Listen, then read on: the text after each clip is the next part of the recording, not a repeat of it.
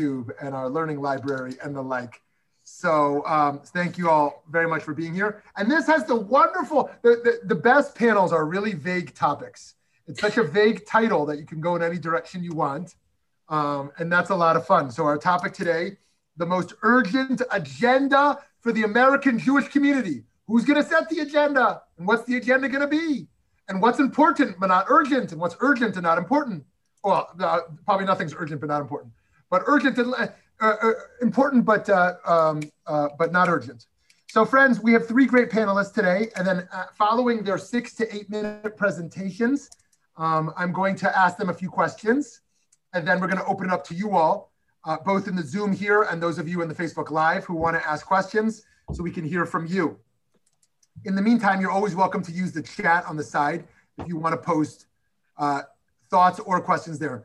When you unmute yourself, we'd ask you to keep those to questions, but in the chat, you can feel free to write thoughts in addition to questions. So our first panelist, Rabbi Herschel Brody Aberson, has served as Rabbi of Temple Beth Shalom of the East Valley in Chandler, Arizona for the last 2 years. A native of Los Angeles, he's excited to be a part of the larger Phoenix Jewish community as a fellow with Arizona Jews for Justice. Stanley Mervis is the Grossman Chair of Jewish Studies at Arizona State University and Assistant Professor of History in the School of Historical, Religious, and Philosophical Studies. His research and teaching focuses on the social historical Jewish experience of early modernity, particularly within the culturally hybrid Atlantic world. He's the author of The Jews of 18th Century Jamaica, a testamentary history of a diaspora in transition, published by Yale University Press in 2020. Highly recommend that. And Rabbi Nitzan Stein-Koken, who is the Rabbi of Congregation Beth El, ordained in June 2017.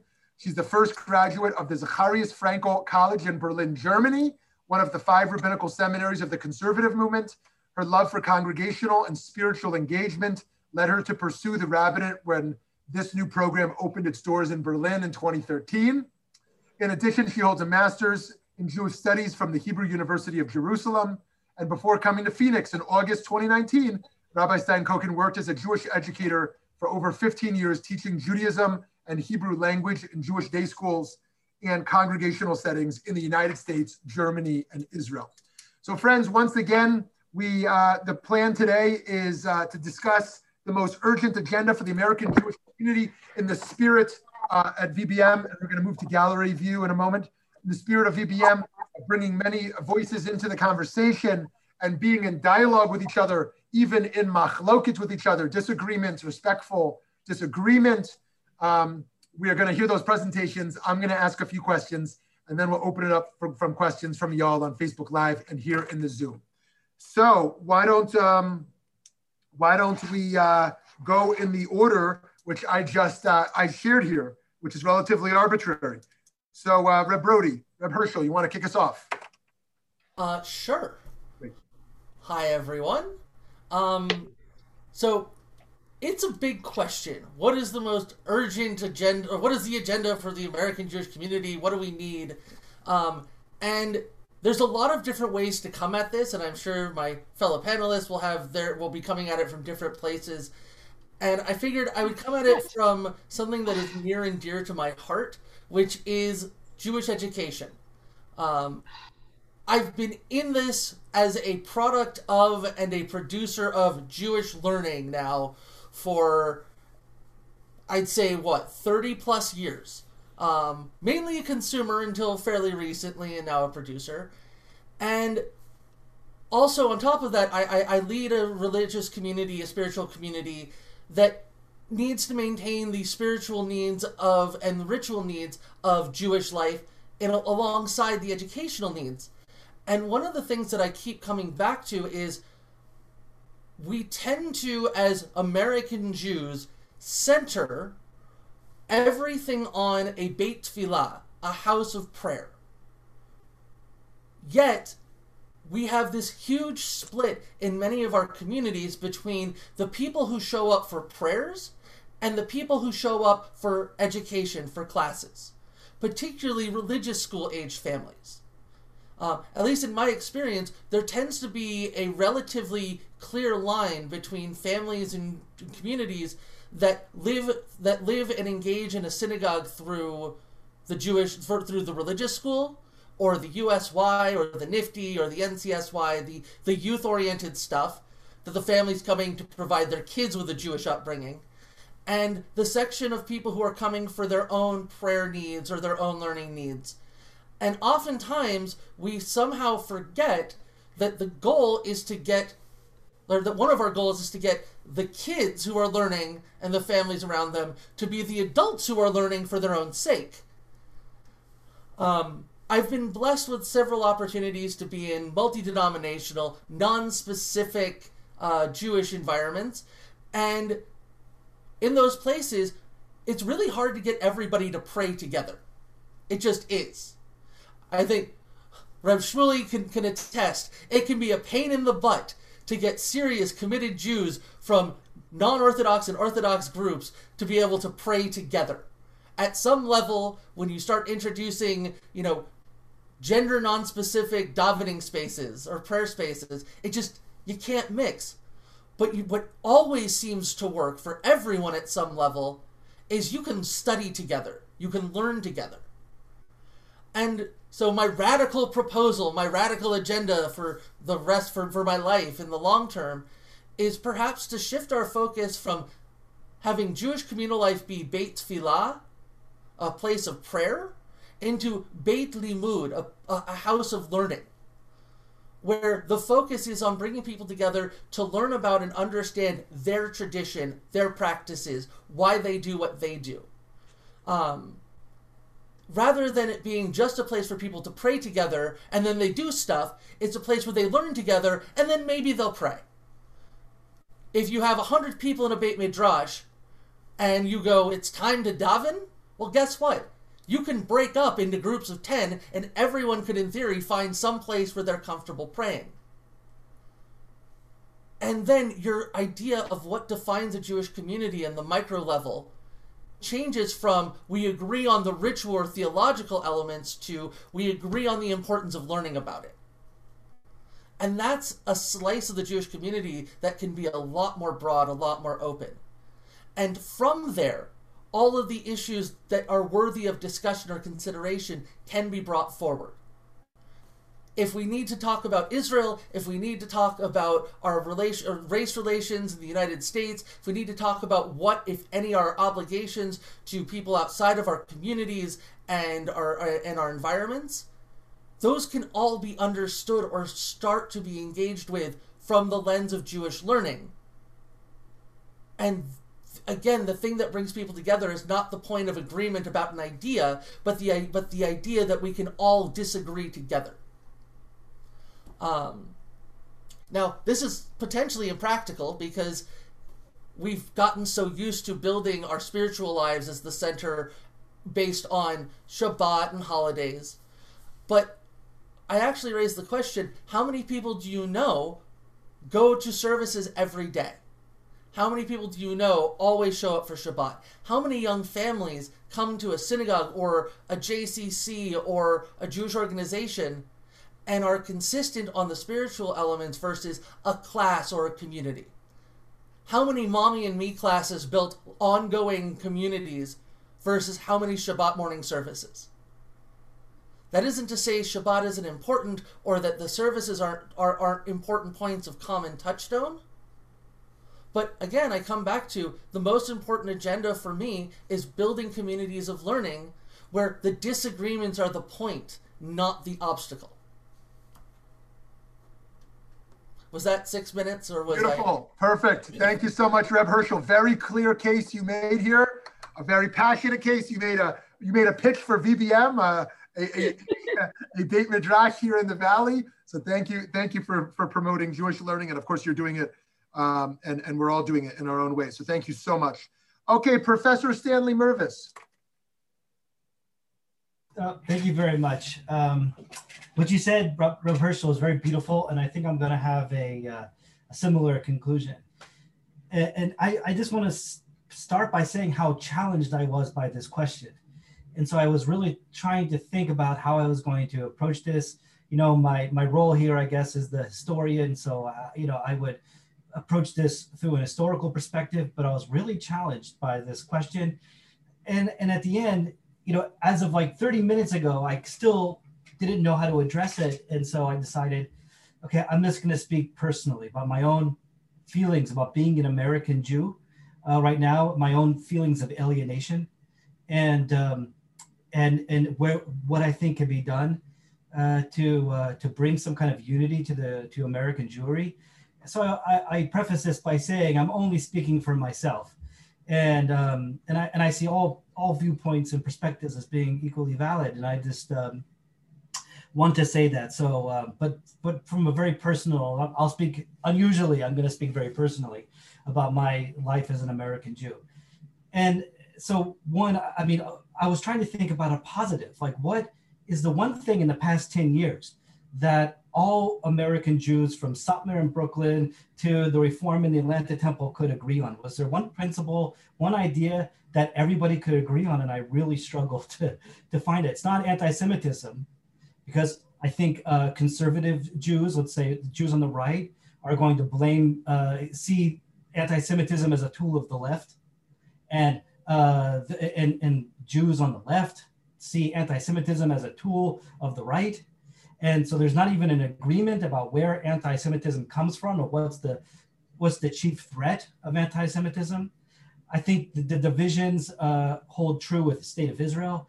Jews on the left, socially progressive Jews, are increasingly alienated from the state of Israel, whereas Jews that are politically conservative have become entrenched in some kind of chauvinistic nationalism, I think, sometimes for the right or wrong reasons.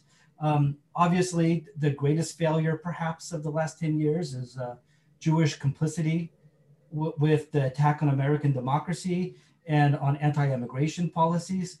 But the same holds true. So I'm obviously alienated from that politically, but I feel equally alienated from political progressives as well. And I'll give you an example. Like I don't know if anyone else felt this, but when I saw when Ruth Bader Ginsburg died and her body was lying in state, I was really upset by that, and it really viscerally affected me because of a corpse that was lying out. It just seemed like the greatest American honor was the greatest violence to the Jewish tradition, that a corpse should be buried within 24 hours, and I was really bothered by that. And I saw some people tried to meditate on this, and of course I have complete respect for the fact that Ruth Bader Ginsburg meant a lot to America, not just as a Jew, but the message was almost that in order to be, you can be Jewish and American, but to be a great Jewish American, you're going to have some kind of erasure. And I felt like the left was engaging in a lot of erasure, especially of Jewish ethnic identity, in apologetics of the state of Israel or things like that. So I come away from the past 10 years feeling deeply alienated from American Jewry, and that there really was there is no one thing that could all bring us together. I think another example is a show that's become very popular, which I find offensive, which is the Maisel show. You know what I'm talking about? The Miss Maisel show.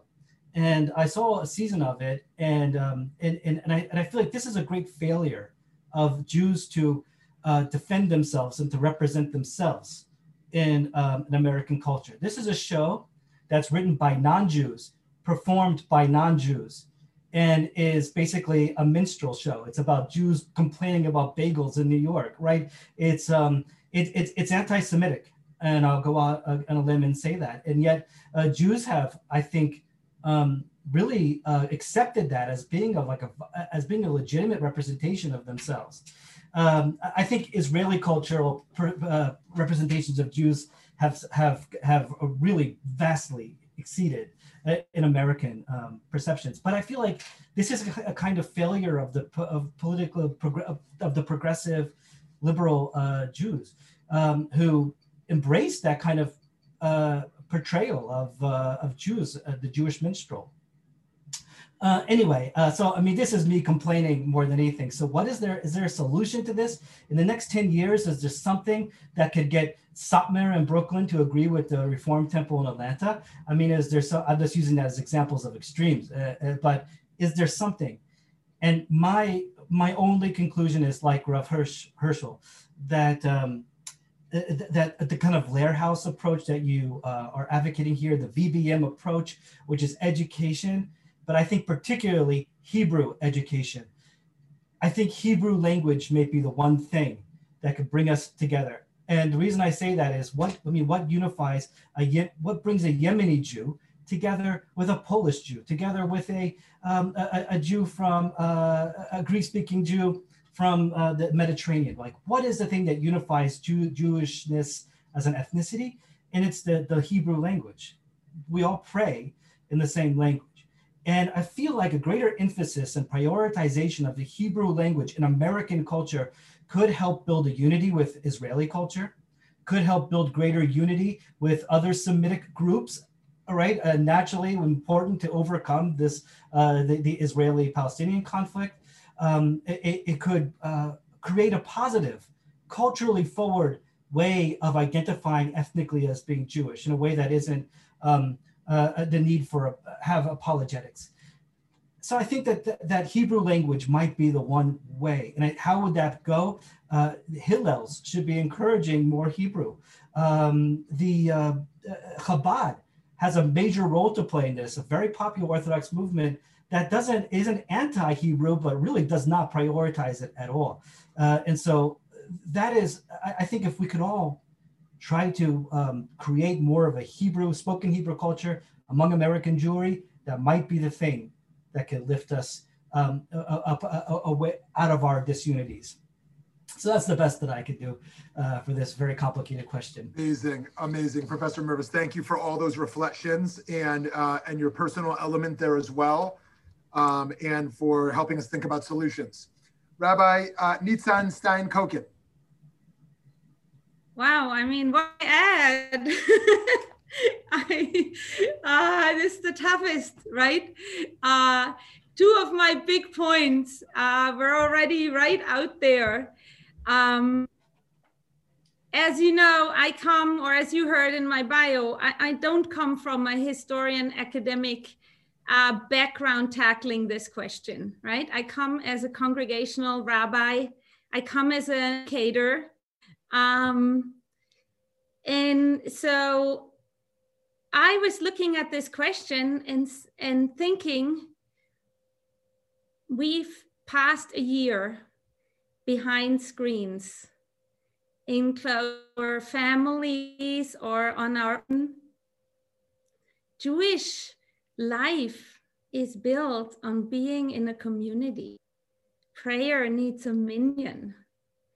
The Shabbos is lonely if you don't have a guest, right? Church gradually come out. And this pandemic sort of has equalized also in a sense.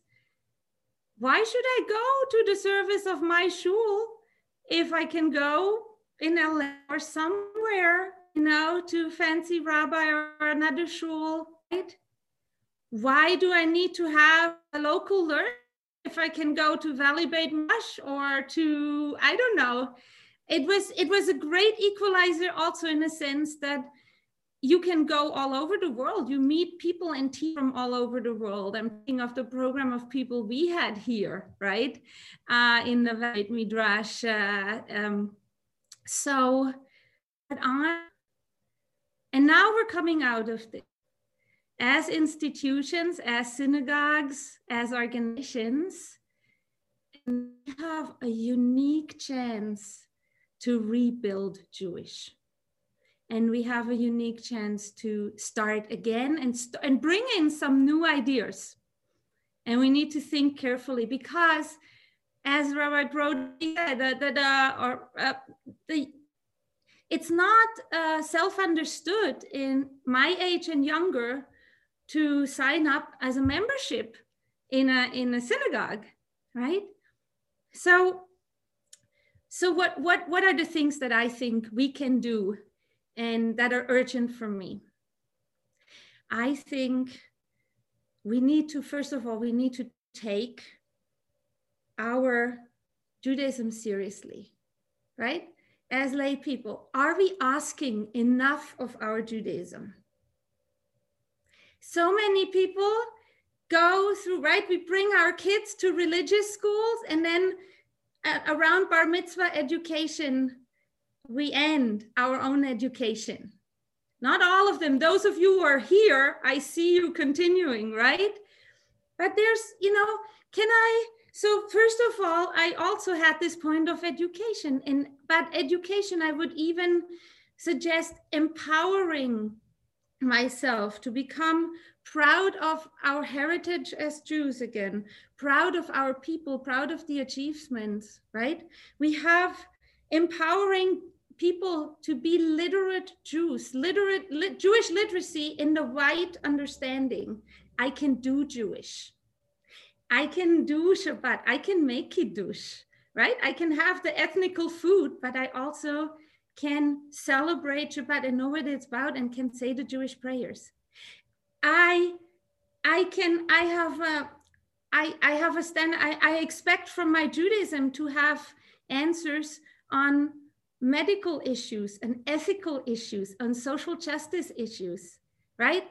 Am I expecting that from my Judaism, or is it just an aesthetic piece and the bagels and the latkes, right? So be proud to empower families and individuals to know and to do Jewish, I think, and to bring it back to the home base, strengthening the home base to do that. That's sort of my issue. So many people I see when we go into the houses, not really sure how to do Jewish. So one of the things for me is bring Judaism on a high level back to the home base, strengthen the knowledge of how to do Jewish. And this can be on the ritual level and should be on the ritual level. This should be on the social action level, on my civic involvement.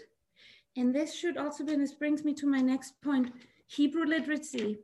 I do agree, like Stan said, we have a 3,000-year-old history of Jewish text and Jewish language, of Hebrew language, and we have a modern Hebrew culture and cultural productivity and artistic productivity, and we can go both ways, and we have it all global. And I don't want to just repeat, but really, to be, if you were Jew and you know a little bit of Hebrew that you can get around, be in the service, be in prayer service, or just a little bit of modern, you can go all over the world and make connections and function.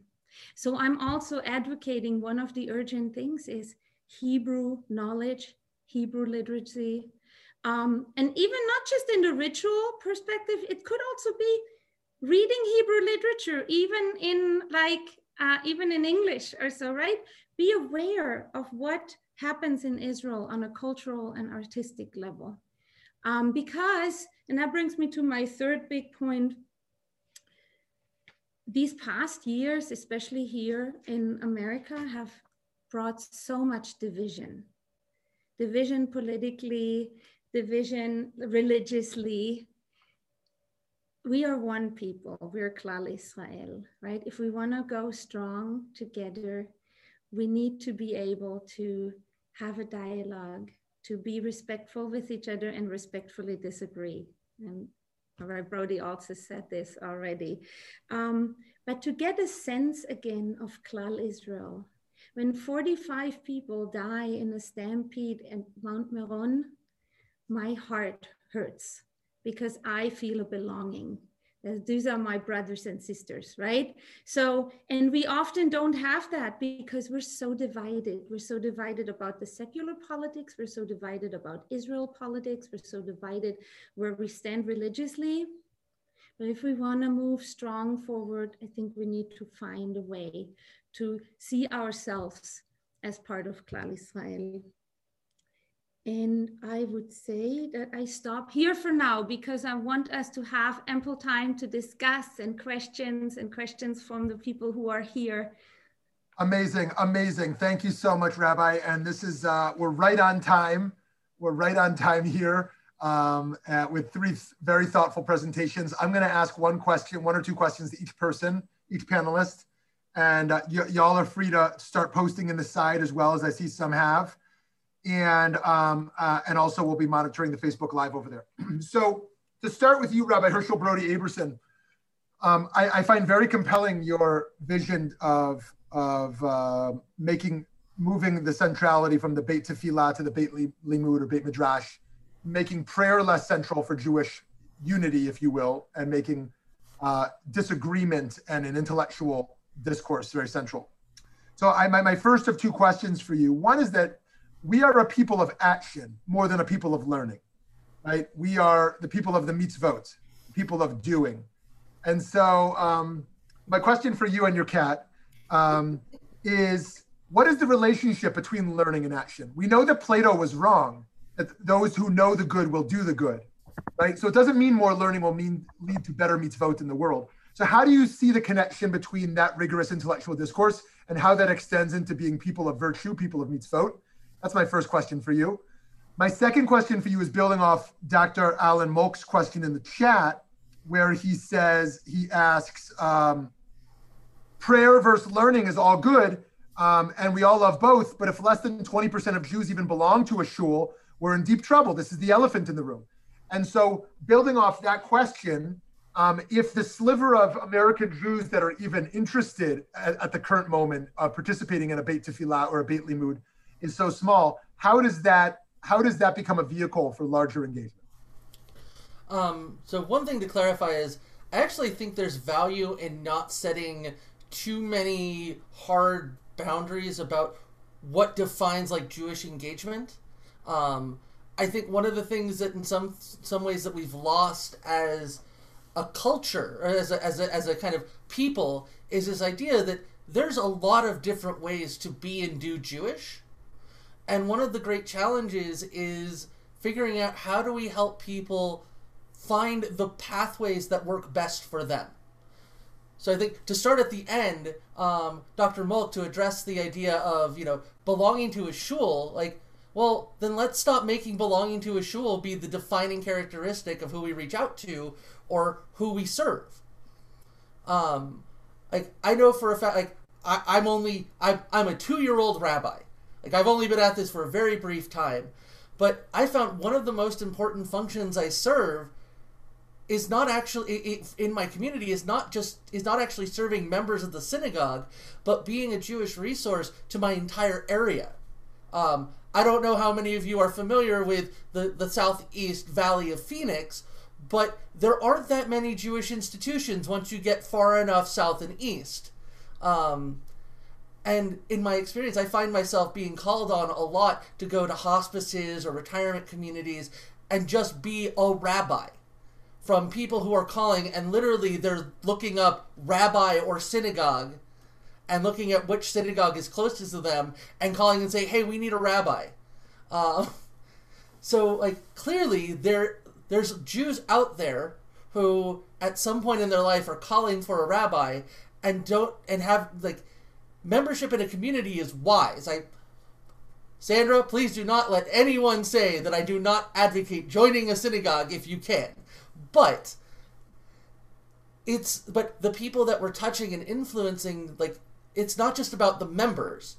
Yes, in the long run, investing in that is a good way to make sure you've got people there for you and your family in times of celebration and sorrow.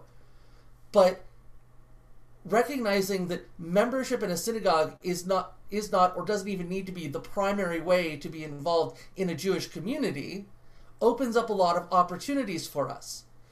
Be it learning sessions and davening in parks all over the city, or going to people's offices to lead lunch and learns for anyone who's interested, being at bars or coffee houses, pre-pandemic times and maybe post-pandemic times, we hope, but making doing Jewish not just be suits and ties and dresses in the synagogue, but also having a beer with the rabbi or a non-alcoholic beverage while talking Talmud, showing up for a lunch break to hang out or to discuss, making it a habit where people drop by the synagogue because we have the building at all hours, and knowing that there's somebody there who, if they have a question, will go, good question, let's go look it up. and know what they're doing. So like that, I think like these are my dreams of like getting outside the membership box, getting outside the old models. Amazing. Awesome. I don't think I answered your first question though. Oh yes, please go back to that. Can you remind me of it? I got a little lost. The relationship, if we're going to be a people of virtue, a people of mitzvah, a people of action, how you think about learning, improving action. So I'll be honest, at the end of the day, I recognize that I can't make people do things they don't want to do. If we think of study and engagement as as an opportunity to persuade or guide, then the act of study or a study is itself what you're doing to get people to act. Because here's the thing, Rev Shmuley, if you or Eddie were at my Beit Midrash in the evening and you're like, oh, by the way, after this, we're going to go to the Capitol building with some signs. Well, it gets a lot harder for me to say, oh, I can't go. Or if somebody might not know, like, all of a sudden you don't have to do the emails or the phone calls or the, instant messaging chats asking for people to show up. You just go, hey, we're heading out. And, if you just spent an hour studying with somebody a page of Talmud, well, you have a relationship with them. You're asking them to join you in things you're doing. Just as they might ask you to join them in doing something else. Or somebody goes, hey, it's 7 p.m. Anybody want to daven? I'm Egal. Right? Like, the ways communities are built are we spend time together doing stuff. Right. Okay. And the way we change, yep. The way we change people or get them to act is we do things and encourage people we care about to do them with us. Yeah, very interesting. Okay, thank you so much. Very interesting. Professor Mervis, I very compelling ideas here around the levels of alienation, which I think you're exactly right, are very high. And I think, as usual, the typical institutional Jewish response is often blame the consumer. Ugh, if only people cared more, or why don't they get how good this is, right? If only they knew, they would not be alienated. If only they knew how good everything we have is. And in some cases that might be true. The product is perfect and the marketing is bad. But in other cases, people are looking for something different. It's also true in human psychology, certainly in the Jewish community. If you have 50 great experiences and one bad, you might choose to opt out if the one outweighs the 50. In any case, for you on a personal level, and from the perspective of, as a historian, in particular from the culturally hybrid Atlantic world, how do you think about how we overcome alienation? How should Jewish leaders and Jewish communities think about things we should think about differently and do differently to help to ensure that less Jews feel alienated from Jewish participation? Thanks, Shmuley. Let me first say that I love that cat a lot, Rabbi Herschel. It's a wonderful cat. I've got two little kittens, kitten brothers at home, Salafachad and Samaleh, and they would dash around me too because they're rascals. If I was at home, that's why I come to the office, to escape the kittens. Yeah, I was deflecting there by talking about cute kittens because I don't know how to answer the question.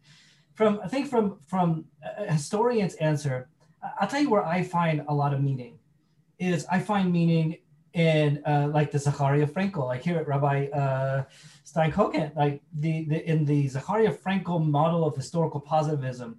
And I'll say I don't like labels. I think moving away from labels could be a great way of transcendence as Jews. Do we have to be conservative, reform, Orthodox, Reconstructionist? I don't identify with any label per se myself. I find that so limiting. And but if there's one label, if I had to choose a label, I would choose a historical positivist, because I think that school, the Breslau school, really captured something beautiful, which is that Judaism as a culture, Judaism as a living historical entity, and something that's in constant evolution, something that's constantly in dialogue with the cultures and societies that surround it. This was definitely true of the Portuguese nation that inhabited the Atlantic world. They were they all had been former conversos. They were then all new Jews, and they had very specific challenges. And I think the way that they made meaning of their experiences was by overemphasizing ethnic identity to a fault, almost arriving at a position of like Portuguese ethnic supremacy. So, so that would be like for my own research. I think, you know, I personally am able to identify with Judaism very powerfully through the historical evolution of it, by looking at Sifrei Ivronot, by looking at Sifrei Minhagim, Sefer Minhagim, or looking at historical texts of Machzorim, Haggadot, seeing the imagery, seeing the way that liturgies evolve and change, and how Jews are in constant dialogue. And I think with that realization, we see that nobody can be fully invested in any one of their labeled ideologies, right? Orthodoxy is as new, if not newer, than Reform. You know, Chadash Asra Min Torah is one of the newest things you could say, which is kind of ironic. And so I think all of those things kind of fall away when you can see Judaism as a living cultural heritage that's in constant evolution. Amazing, very insightful. Thank you so much. So, Rabbi Stein-Koken, one of the things you emphasize there is strengthening the home base, both in terms of local community and in terms of the home. And there's really a lot to say about that. But I wonder how we respond to the global phenomenon, or at least the American phenomenon, of decentralization. Decentralization as we see in terms of how information is shared in social media networks, decentralization in terms of phenomena like Uber and Amazon and Netflix, decentralization in the Jewish world from the Beit HaMikdash to the diaspora to synagogues in every town, and how we think about centers versus decentralization in that model, and if there's a need for centers anymore.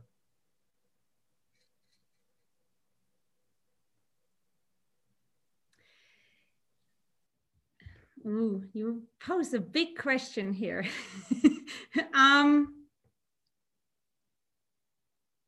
If I look at the world of the Talmud, I have decentralization.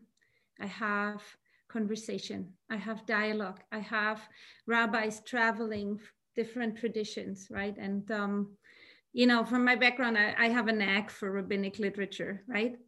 I have groups of teachers and students. What I'm asking really is, you know, are we proud of our Judaism, right? What we all assumed here in this panel was that, like, underneath, as I was listening to us and to your questions, it's like the urgent agenda is the continuation of Judaism in some way or another, right? That's really the elephant in the room, right? As far as I hear from when I'm listening in of what we're saying. And then there's a secondary point of like, within, can we ensure the continuation of Judaism? Then in what way do we find community and maybe something uniting? And what I want to nuance here is, you know, first of all, I want to say we don't need to be afraid. Judaism has been around and will be around in a diversity of ways. I trust the tradition and I trust the change, right? And you just mentioned that, like basically Frankel, tradition and change, right? We're based strongly. We're still around, and we adapt and we'll find new ways, and there's new creativity in all, and be it in doing, be it in social action, be it in secular Judaism, be it ethnic plurality, right? So I want people to be proud of their Jewishness. I want people to expect from the Jewish part of their identity to say, what is the meaning of being Jewish? What is the grand narrative at the heart of Jewish life that claims me? And find that point and move forward. Beautiful. Thank you so much. So friends, what we're going to do now is we're going to invite folks to unmute themselves. We're going to hear a whole series of questions from all of you. And then we're going to allow the panelists to respond to whatever they feel most inclined to respond to. So I might even call on some of you just because I want to have as many voices in the room as possible. But let's start with those who would like to start.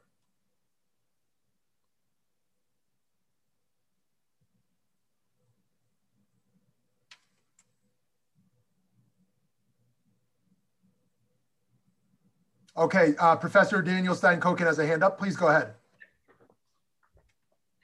You're on mute. Still on mute. Thank you. I'm not really professoring at the moment, but thank you nonetheless. So I guess I just want to ask the question, and I think this is to Stan especially. Why is unity seem to be underlying your comments of you're alienated because you're missing the unity. You're wondering how can we obtain, acquire, return to the unity. And I guess my question is, why does unity matter? Why is it so important? And I posed this question because it seems to me that historically speaking, there never really is complete unity. And I sometimes wonder I think it's natural for human beings to aspire to unity, but I sometimes think that the very aspiration to a unity that might be impossible actually might contribute to a degree of alienation. So I invite you to reflect upon that. And then there was just very specifically, you said something about Israeli culture with regard to American Jewish culture, but I didn't quite catch, I couldn't hear it exactly what you said, but it sounded interesting. So if you could maybe just say it again and elaborate on it, that would be great. Okay, great. My wife should have mentioned that we also have a cat, by the way. So this is, very important to mention. Very important to mention. Thank you. Okay, someone else. Thank you for that. Who else would like to ask?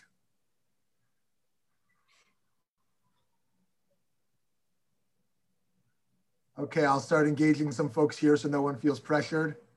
Actually, maybe feels more pressured.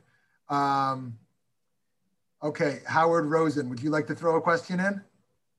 He says not at the moment. Okay, Vicky Cavett, would you like to ask a question? The only comment I think I would make, and maybe throw it out to the panel, was Rabbi Stein-Koken's referral to the fact that we're coming out of very difficult times and how that has impacted and will continue to impact us in terms of how we again define what community is, and whether that really will be a time for more innovation and change. Great, amazing. Thank you for that, Vicky. And I'm going to read a question that the Hazimeh family wrote on the side, which is geared to the two rabbis who happen to both emerge from the conservative, capital C, conservative Jewish world. Two questions. One, I feel like we keep hearing that the intermarriage is an obstacle for the Jewish community. Do you see the Masorti or conservative movement in North America changing its stance on that issue and allowing for rabbis to officiate an interfaith marriage? If so, would you officiate them? And secondly, from what I heard, the Masorti or conservative movement in North America is shrinking.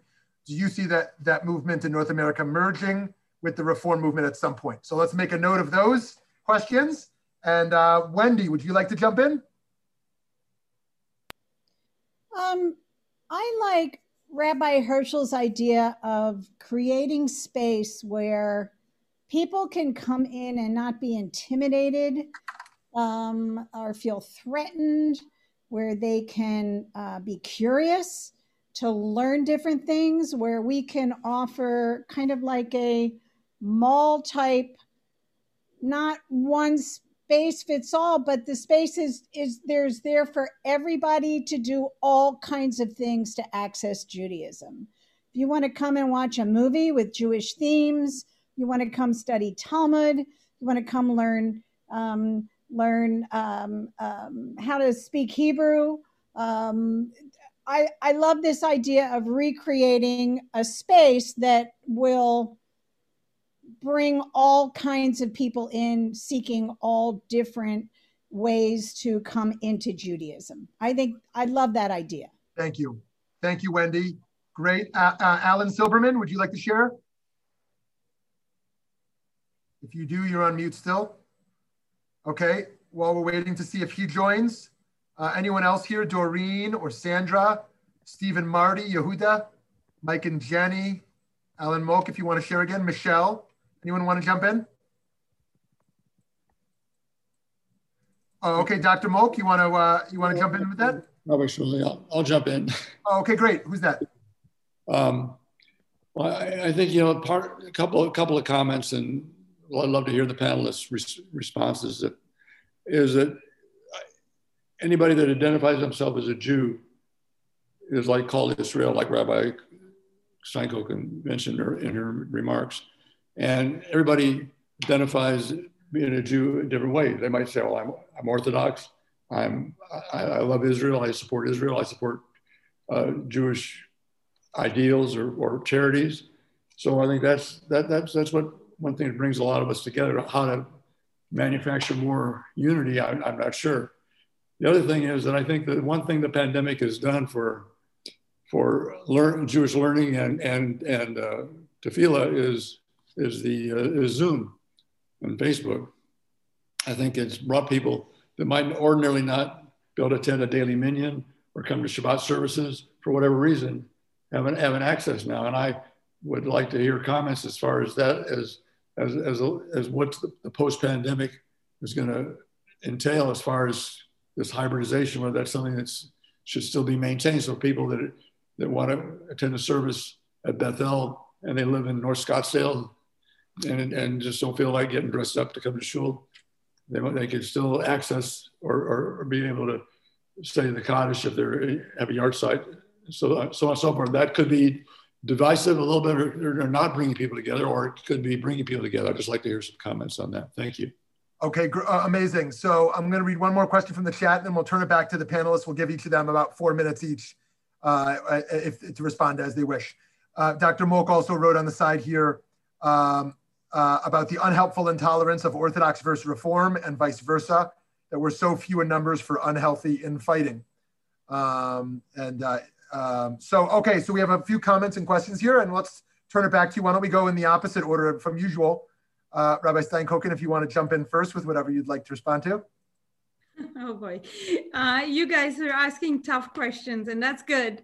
That's good, because that means it's important to us, and we need to grapple with these questions. They're real questions.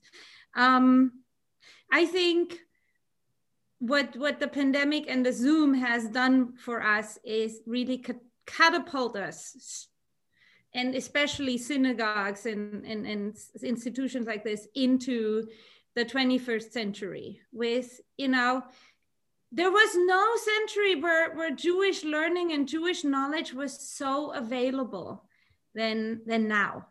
Like, it's actually amazing. You can go to myjewishlearning.com and find articles about every topic. You can go to sefaria.org and find Jewish texts, classic, modern, from all the centuries, like, it never has been that democratic in a sense of everyone having access to so much Jewish knowledge, right? So I think that's a huge richness and beauty. And so me as a Jewish leader or Jewish professional, then I'm gonna ask myself, how can I guide, and how can I mentor, and how can I bring energy and spirit to make it meaningful and create meaningful moments and life events and relationships for Jews and their families, or non-Jews who are interested, or mixed families, right? Like, the question was intermarriage. Intermarriage is not an obstacle, it's a reality.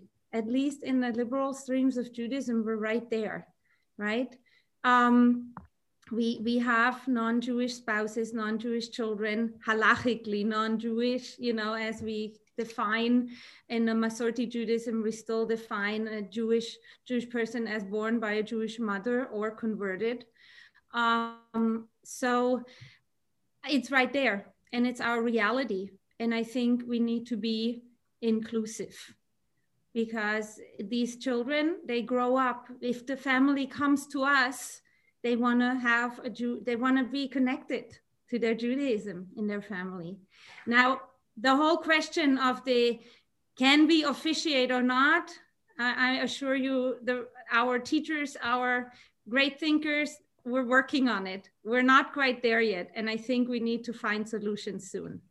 And I do step back here as I feel like a young rabbi relatively in my experience. I want to give the others also, I know that this is not at all comprehensive in my answer, but I want to give the other panelists also a chance to talk. Thank you so much. Okay, great. Professor Mervis. Okay, yeah. So in response to Daniel, I completely agree with you that unity has never existed. Look no further than Josephus and you'll see lots of sectarianism. As you go through Middle Ages, there's Karaites and in early modern, there's divisions between Sabbatians, Kabbalists and anti-Kabbalists, and then as we move into modernity, denominational divisions. I mean, so, and of course, inter-ethnic divisions, Romaniote, Sephardi, Portuguese, Bukharan, you name it. It's Maghrebi. So there's never really been Jewish people per se. I know that's kind of a fiction, especially in the early modern period. It's really a highly debated topic. Was there such a thing as pan-Jewish identity? Did it ever really exist? Or if it does, when does it exist? I think that we're probably closer now to a pan-Jewish identity than we've ever been before. And I may be wrong about that, but I feel like there is that kind of possibility. But I guess I think that your comment about a hope for the aspiration of unity it creates alienation. I think that that's very poignant, and I agree 100%. I think that's a very insightful way of saying it. I guess what I was trying to do is, rather than making a call for unity, making a call for let's try to identify the thing that we could all sort of share in common and build on that as our agenda for the next 10 years. If there was something that we could all kind of agree on, to whatever level, that could be the thing to build on. But I think it might have been overly ambitious or impossible.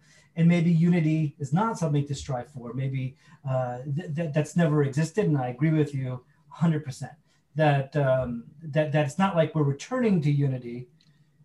Maybe we're striving for unity. So there's that. Now, and in terms of your comment about the what I meant by the Israeli cultural representations of Jews, that's speaking completely personally. As a completely individual matter of taste. I've been watching a lot of Israeli movies and Israeli shows, and I find that the depictions of Jewish life and the depictions of Jews tend to sit much better with me than in an American depictions. Like when I watch Maisel, I don't mean if you like Maisel, it's okay, keep watching it, it's fine. But I felt really, really sickened by it. And then when I see, but there's some I find the Coen brothers have a beautiful way of representing Jewishness. So it's not like all. But that's the thing that comes to my mind is my wife and I just finished watching season 3 of Shtisel, and that show somehow touches me on such a personal level, and it makes me feel like how important representation is. It really helped me to appreciate some of the things that what African Americans go through, the need to be represented in popular culture. Like when I watched that show, I felt more than in any other depictions of Jews that I was being represented. And so that to me really helped. And so I find that Israeli depictions of Jews and Judaism tends to be much more nuanced, I think, than American. Amazing. Thank you so much. Okay, and to close us off here, if you want to take 3 or 4 minutes, Brody. So I'm going to do my best in 3 or 4 minutes to try and answer every single thing that was said. And here's how I'm going to do it. I think unity is important, but the trick is I don't think we all agree on what unity means, what its definition is. So here's mine. Unity is we all continue to come back to engage each other in good faith on difficult issues. That to me is a group that is unified. Not that they agree, but that they continue to believe it's important to come back together in good faith. And good faith is really, really important here, because without it, you don't actually have the ability to grow and change and adapt and evolve with others. You're not in relationship with them. You know, if you're coming to just advocate, you're closed off. You can't hear and you can't really connect. And I think we forget that the most effective tools for long-term positive change in a community is persuasion. But I look at my own relationship with the larger Jewish community and realize there's a huge chunk of the Jewish world that would look at me and say, not only am I not a rabbi, but I'm not a Jew, and that I teach heresy. And you know what? I still care about them. You don't have, like, I realized a long time ago I would not be fully accepted by every Jew I met, and that gave me a freedom to say, I can have my way of being Jewish, I'm doing my best to be engaged in good faith with everyone else, and that's all I can control. So on questions of intermarriage, you know what? I'm going to accept people as they come. There's certain ritual things we have to deal with, but at the end of the day, if you love a Jew, you're part of the community, even if you are not Jewish. If you're family with Jews, you're family with Jews. Just, we accept that and need to move on. If we're talking about Orthodox versus Reform and the tension, look, that could be healthy tension. Tension is not inherently bad. We've driven over bridges that if we didn't have tension, we would die. Tension can be constructive. It can't be constant, but it can be productive. So one of the nice things about having lots of different kinds of Jews is that I can go to a place and be in tension with another Jew, and then go back to my home where it's nice and calm and quiet, and I don't have to fight to exist in that space. Awesome. As long as we keep coming back to that place where we can engage, then we're unified. We're a community. I bet you the communities you're in, you don't like every single person in it, right? But you still show up and you still make room for them. The fact is, as long as you make sure that everyone feels comfortable sitting down for Shabbat services or for lunch together, you're doing fine. So I think, so for me, like, that's the, how do we deal with questions of Israel? How do we deal with intermarriage? How do we deal with all those things Rev Shmuley put out? Honestly, the first step is get comfortable with the idea that we're not going to agree and that it's worthwhile to challenge each other. It's not just clergy who should comfort the afflicted and afflict the comfortable. That's what we do. If there's anything that's Jewish, it's the idea that somebody comes into the room and they're crying, we comfort them, we feed them, we take care of them, and if they look like they are the most confident creature in the world, we remind them they are but dust and ashes in our own particular ways. That's, to me, how it should work. So I guess I come back to unity is being able to fight and argue and disagree and then go have a drink. Very nice.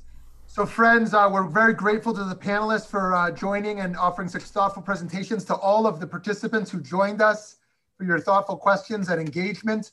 And let's keep talking and learning together. It is very easy to make Judaism about me. Like, what's the Judaism I want? What's the personal Judaism I want to engage in? Nothing wrong with that. It should be about the self. But also, how do we make the Jewish world better?